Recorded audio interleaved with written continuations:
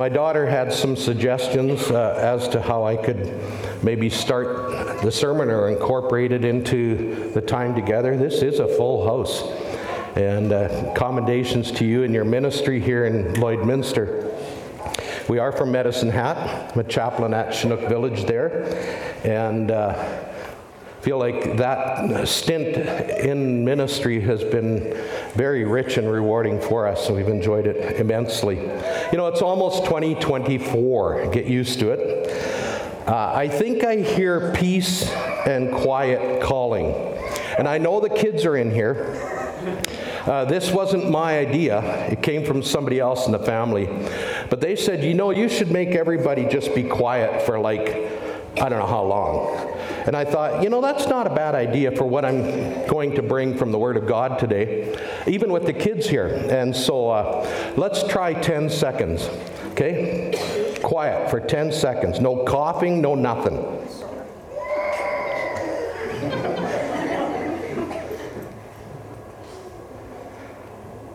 That was awkward, wasn't it? I tried that one time in a church in Castor where I had farmers at the time calving, and their calves were coming fast and furious. I said, you know, we get so busy sometimes we just, you know, we need to tune into the Lord. And so come to the church and everybody be quiet. You know, we're going to have a minute of just being quiet. So everyone was quiet more or less. And after that service, one of the Charolais breeders comes up to me and he says, don't ever do that again, Pastor. You almost lost me for the whole service, he said. But it's almost 2024. I do think peace and quiet is calling, especially if you're living in some kind of a hornet's nest. A lot of stirring going on, a lot of buzzing, maybe some stinging. Maybe you're saying, well, no, I don't live in that kind of world. I'm kind of like the neighbor we had near Sundre. He had a sign on his gateway that said, this is a stress-free environment. I thought, wow, that's nice. I wish I could say the same. Maybe that's you, but I can assure you that it isn't the world that we're living in right now. Whose propaganda are you buying into? Or who's shaping your convictions? Do you even know? You can. And that's where the pursuit of peace and quiet, pursuing God in peace and quiet comes in. For all the activity Jesus' public life and ministry produced for him, he still made it a priority to pursue his Father in peace and quiet. And so I'm going to suggest that pursuing peace, God in peace and quiet, restores the exhausted spirit. Pursuing God in peace and quiet restores the exhausted spirit. And I'm conscious of the fact that there are children here who maybe infringe and encroach upon that silent space. And we need to somehow find a way early on to create the disciplines of sacred spaces into our days, into our weeks, into our years. Jesus Christ, the scripture says, and we'll be reading from Mark chapter 1 in a few minutes, very early in the morning, while it was still dark, Jesus got up, left the house, went off to a solitary place where he prayed. After a very hectic Sabbath day involving all kinds of spirit-exhausting situations, Jesus pursues his Father in peace and quiet. And this pursuit is recorded by the gospel writer Mark. I'll be reading from chapter 1 in a few moments. According to Mark's gospel, Jesus' priority of pursuing peace and quiet appears to be established as a precedent early on in his very hectic public ministry. Barely 25 years after the fact, Mark puts pen to paper and documents what really is history-altering life events in the life of Christ. And squeezed into 3 decades, God comes to visit humanity in Jesus Christ. And pressed into a very narrow window of 3 short years is his public ministry. And so Mark records one of the busiest days of Jesus' life and ministry that's on record. And it was a day that launched his public ministry. Started out in a synagogue or a church on a Sabbath day in Capernaum along the northwest shores of the Sea of Galilee. And it's amidst a flurry of incredible, authoritative, and miraculous activity that Mark introduces this idea of peace and quiet into the ministry of Jesus Christ. On the surface, Jesus' pursuit of peace and quiet looks a bit like a coincidental sequence of activities. It's just kind of there. But it's far more than that. Jesus' pursuit of his Father in peace and quiet is timely and precedent-setting. It's an important restorative interlude and a necessary spiritual discipline. So it grows out of a history of God using the wilderness as a training ground for his leaders like Moses and Elijah, David, and others, and future applications for apostles and leaders of the early church. Example, Paul going off into Arabia. But just as there are applications for us as well as we move into 2024, and I love the promotion for reading through the Bible, you could incorporate that into your times of silence and listening to God. Peace and quiet, that it would become a priority in the disciplines of silence and solitude for pursuing an ongoing relationship with God as we enter a brand new year. We can't keep going pedal to the metal without creating space for sacred spaces that allow us to draw into the presence of Almighty God. We have to pay attention to our gauges. And Jesus is about to change the world in 3 short years. If Jesus himself needed to take that time to be alone with his heavenly Father, how much more do you and I? There's a lot going on in his world during the incubation period of the early church. And it's into this hectic pace of ministry that Jesus incorporates spaces for recovery. So Mark's gospel jumps right into the record of Jesus' public ministry. There's no record of Advent events related to the incarnation of Jesus Christ. He moves right into the role of John the Baptist promoting the coming of Jesus as the Messiah, the baptism of Jesus, that thundering voice that came from the heavens affirming Jesus in his public role. And then Jesus is sent by the Spirit into the wilderness for a period of time. And in that time of silence and solitude, spiritual warfare. And after that 40-day stint in the wilderness, John the Baptist put in prison, Jesus goes back to Galilee to begin his ministry, which included preaching the kingdom of God, calling at that time 4 of his disciples, and his first full day in full messianic mode there in the Sabbath synagogue. And so the ministry pace that Jesus sets is dizzying, and the need for peace and quiet a huge priority. So I'm going to be reading from Mark chapter 1, verses 21 to 35. And I'll be reading from the New International Version. For those of you, it's like shedding my time. Maybe I should have picked up the New Living Translation. But I'm going to read from the New International Version today and then make some comments about the passage of Scripture. They went to Capernaum, and when the Sabbath came, Jesus went into the synagogue and began to teach. The people were amazed at his teaching because he taught them as one who had authority, not as the teachers of the law. Just then a man in their synagogue who was possessed by an impure spirit cried out, "What do you want with us, Jesus of Nazareth? Have you come to destroy us? I know who you are, the Holy One of God." "Be quiet," Jesus said sternly. "Come out of him." And the impure spirit shook the man violently and came out of him with a shriek. The people were also amazed. They asked each other, "What is this? A new teaching and with authority? He gives orders to impure spirits and they obey him?" News about him spread quickly over the whole region of Galilee. As soon as they left the synagogue, they went with James and John to the home of Simon and Andrew. Simon's mother-in-law was in bed with a fever, and they immediately told Jesus about her. So he went to her, took her hand, and helped her up. The fever left her, and she began to wait on them. That evening, after sunset, the people brought to Jesus all the sick and demon-possessed. The whole town gathered at the door.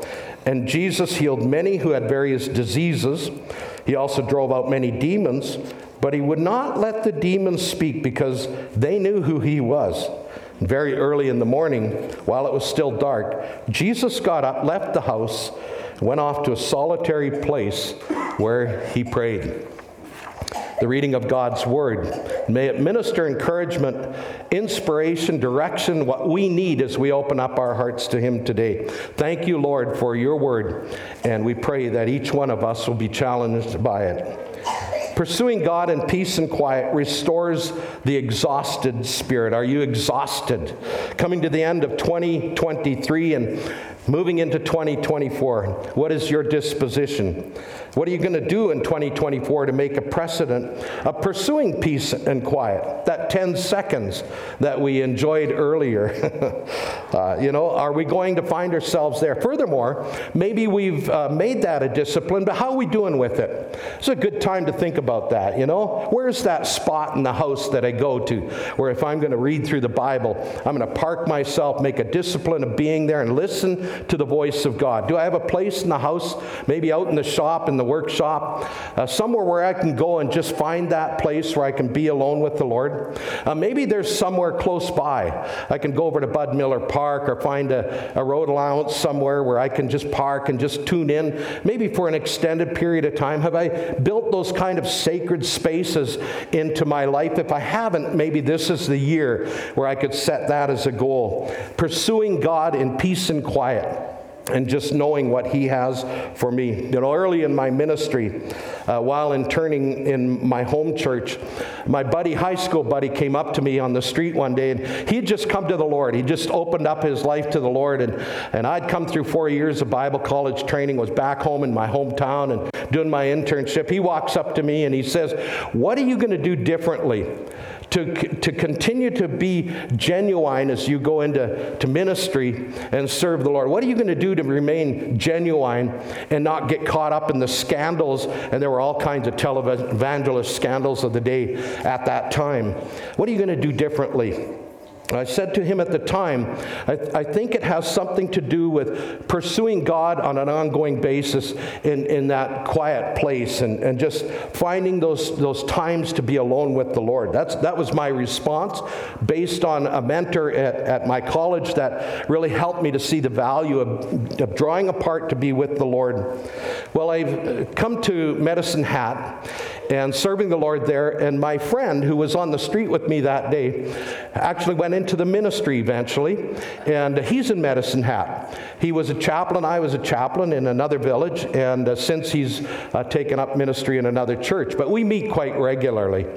And I said to him the other day, I'm more convinced than ever of what happened in that conversation when you asked me, and I reminded him. He'd kind of forgotten about it, and I reminded him of that conversation. I said, the disciplines of silence and solitude are so important. Pursuing God in peace and quiet, creating sacred spaces in my life. And I'm going to go there this morning, as difficult as that might be. I think it comes out of the passage as a precedent today. And so pursuing God in peace and quiet restores the exhausted spirit. But how? First of all, I believe by paying attention to God as our source of authority. After Jesus' baptism down south, somewhere around Jericho probably, he travels back north to Galilee to his stomping grounds, and he, along with Peter and Andrew, James and John, find themselves in the Capernaum synagogue, in church on the Sabbath. And being recognized as a rabbi, as a teacher, he begins to teach. And so the people are amazed at his teaching. He's not like their own boring teachers. And I can read that into the text, because at that time, the 10 Commandments had become 613 laws that their teachers were trying to help get everyone up to speed on. Jesus comes in with authority, and bottom line is he's saying, well, those 10 become 2. If you love the Lord your God, your neighbor as yourself. So he simplifies things, and he comes into the synagogue that day and teaches with great authority. And of course, the people are amazed, and Jesus is just getting into it. And I've heard Pastor Mike preach in here. He's a good preacher. But can you imagine? The preacher is just getting into it, and all of a sudden there's an eruption in the pew. Somebody does a cartwheel, and there's a noise back there, and this guy is starting to challenge the speaker. Don't do that if you're tempted today, please. throw me right off. I wouldn't know where to go with it. But you can imagine Jesus in the synagogue that day, and this eruption happens, and Jesus deals with the demon-possessed man, and the situation is incredible, to put it mildly. The man shrieks and shakes, and violently the demon comes out of him. And what the demon has broadcast about Jesus being the Holy One of God is true, but the timing is an issue. The impure spirit is an issue, and Jesus deals with him. But look what verse 27 says. The people were so amazed. That word means startled, shocked, kind of blindsided. They were so amazed that they asked each other. In fact, the New International is kind of soft translation of what that means there. More like they debated. They argued with each other. What is this? A new teaching? And with authority? He gives orders to impure spirits, and they obey him?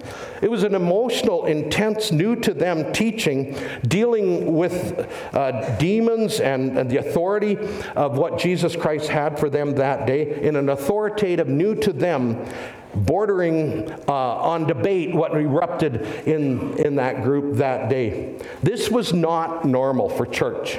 This was not normal for the synagogue. To hear teachers of the law go on, and they're pulling out their phones and they didn't have phones, but they're starting to plan their week, and some of them are nodding off because they were on shift work and they're falling asleep. Make no mistake, Jesus was operating under God-given authority in the synagogue that day. And as I thought about that, I wondered how many of us are really tapping into the authority that God makes available to us in Christ by His Spirit. And maybe we're going to bed at night and we're already programming ourselves for the next day. Got a doctor's appointment to make, got to change the oil in the car, got to pull the old calendars down, got to pick the kids up from drama, on and on it goes. And we're already, we don't have time to just slip into that sacred space just for a few moments as we just thank God for the day and maybe get His Word into us as we fall asleep at night. Rather than turning to the one who can give us a good night's sleep and the authority to change our world and the worlds of others, we just kind of prepare for the next day. And I wish that I could say and stand here before you and say that, I live under that authority all the time. And in a sense, I do. But do I practice it all the time? We were driving it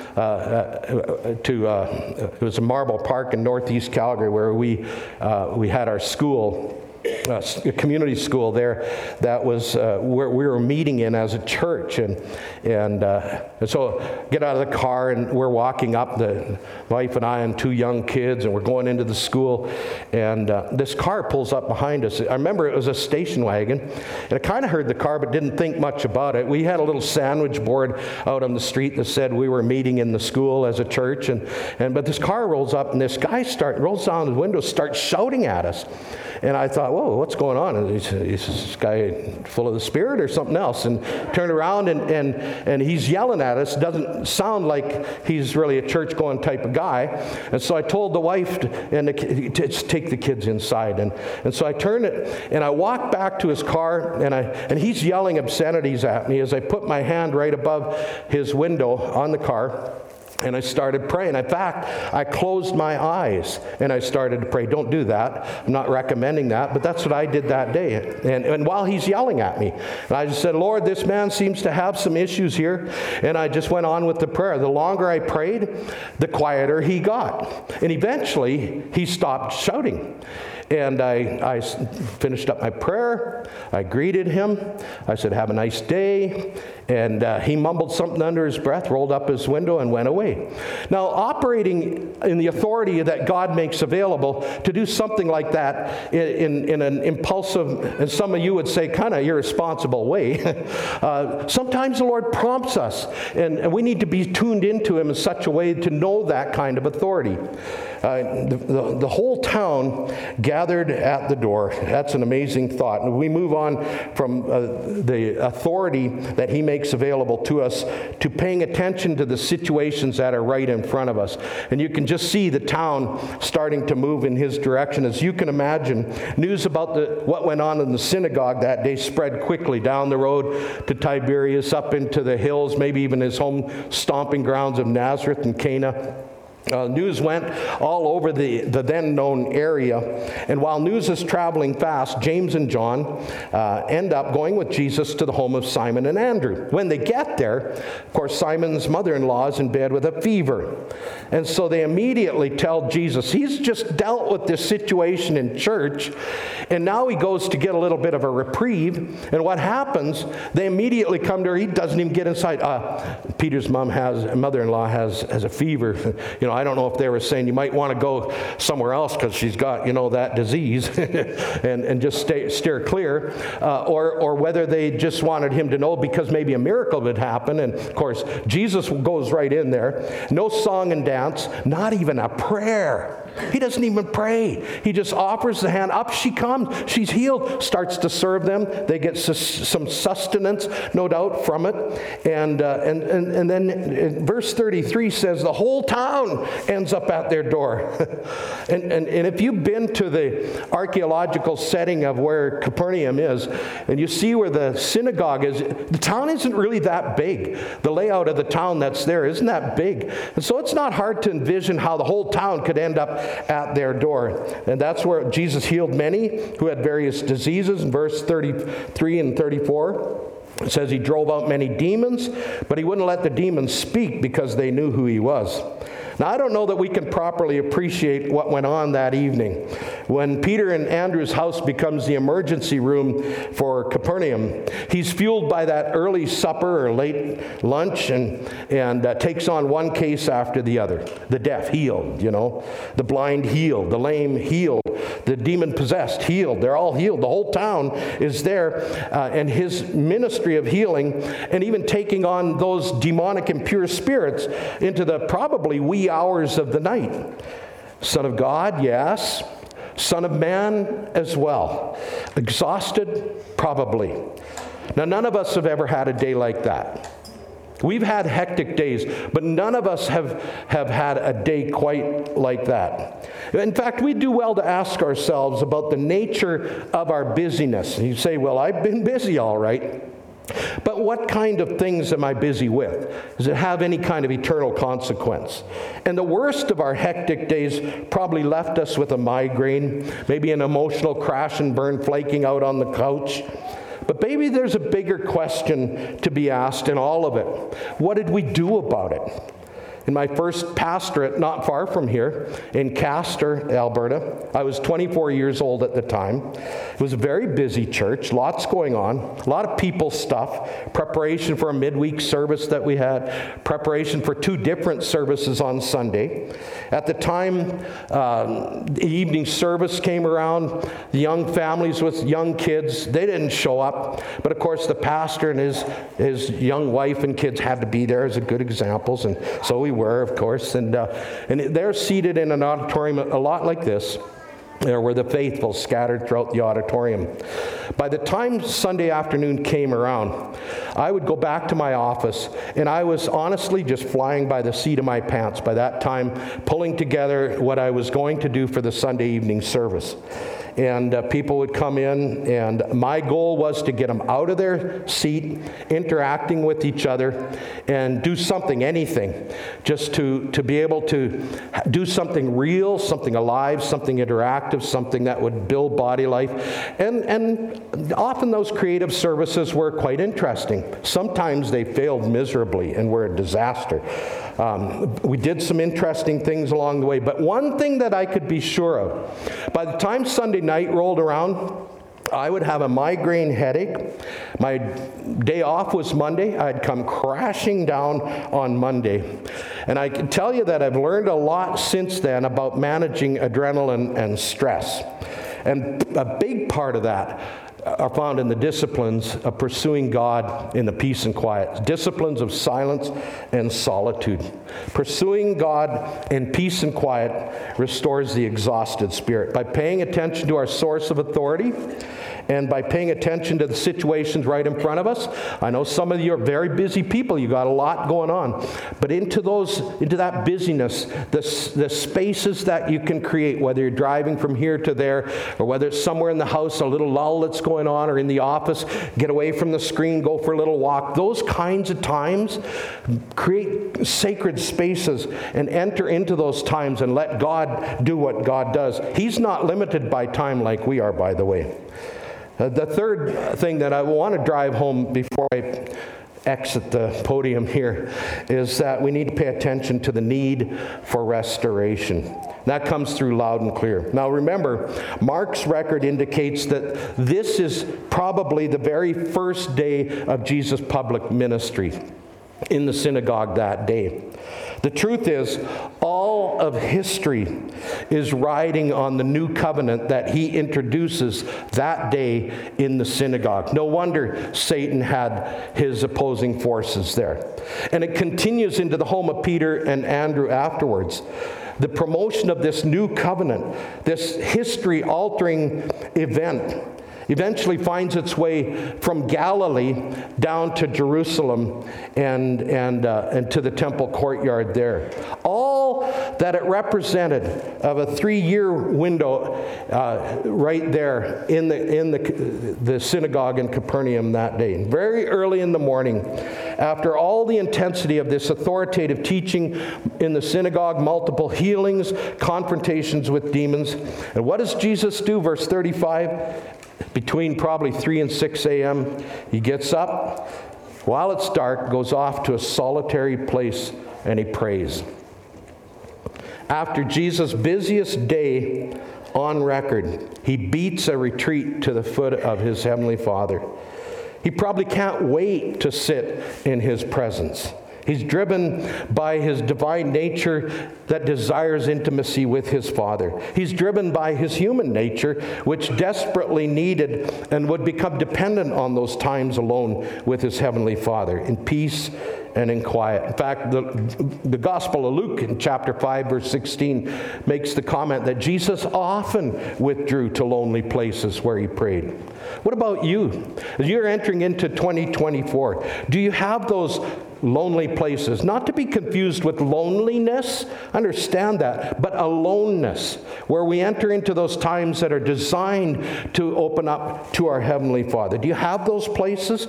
Places of peace and quiet that nurture your spirit? Have you developed disciplines of silence and solitude, where you plan times of rest and restoration somehow into your busy lives? In my research project at Trinity Western Seminary, I looked at the value of solitude and spiritual renewal. And when I went into my supervisor's office and sat down, he looked at me and he said, "So what are we going to do for your research project?" And I said to him, "Well, I think I want to do something along the lines of spiritual renewal through solitude." And he looked at me, kind of cocked his head to the side, and he said, "What in the world? Why would you want to do a subject like that?"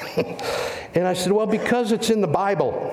You know, where Jesus got up early in the morning, went to a solitary place where he prayed, and he has kind of sat back and looked at me. Well, I guess we better get at it." and I did. And one of the things that came out of that project that was a bit of a surprise to me was a survey that I did with the blessing of the denominational leaders at one of our assemblies. I did the survey with the leadership, delegates, pastors, and so on, and just to get a sense of what kind of disciplines at that time were in place. And I can tell you, out of all of the group that was there, and that did the survey, only one person had developed any extensive disciplines of silence and solitude for the sake of spiritual renewal. And by that I mean that a significant chunk. My whole proposal was to set aside, if you're in leadership, spiritual leadership, 2 retreats a year, not vacation time, but 2 retreats a year, 3-4-day retreats, just for the purpose of drawing into the presence of the Lord and getting close to Him and refueled by Him. And the pastor sitting there, whoa, Amen. And that was the pitch. Only one person had developed those kind of disciplines in the group that I had polled at that time. Now, since it's become a little bit more popular in terms of developing those kinds of disciplines, and thankfully that's a good move in a right direction. But my question is, have you been there? Have you gone down some of those roads and incorporated some of that into your own life? Every place that I've lived and ministered in, I immediately find myself drawn to those spaces. I find them. They're there everywhere, whether you're in the city or not. For me in Medicine Hat, I have local parks, Kincooley, Strathcona Island Park, Echo Dale, parks nearby. I have a road south of town that takes me to the barren wasteland, and most people see it as that. I see it as a great sanctuary of getting alone with the Lord on black and white trails south of Medicine Hat. For here, it's Bud Miller Park for some of you. Some of you, it's in the tractor out in the field. I don't know where it is. Some of you commute in and out of town. Maybe it's Bud Miller. I don't know. But find those spaces in the house during the day, during the week. Get that block of time. Would you take the challenge in 2024 to make it a resolution to determine to find sacred spaces and develop those spaces where you can be alone with the Lord? I love that whole read through the Bible thing. That's a great tool to use in maybe incorporating some of these ideas. I'm going to wrap it up. I'm not sure who's going to take it from here. I'll maybe pass it over to Pastor Mike and leave that challenge with you. Thank you for allowing me to come and share on such a significant day as we anticipate moving into 2024.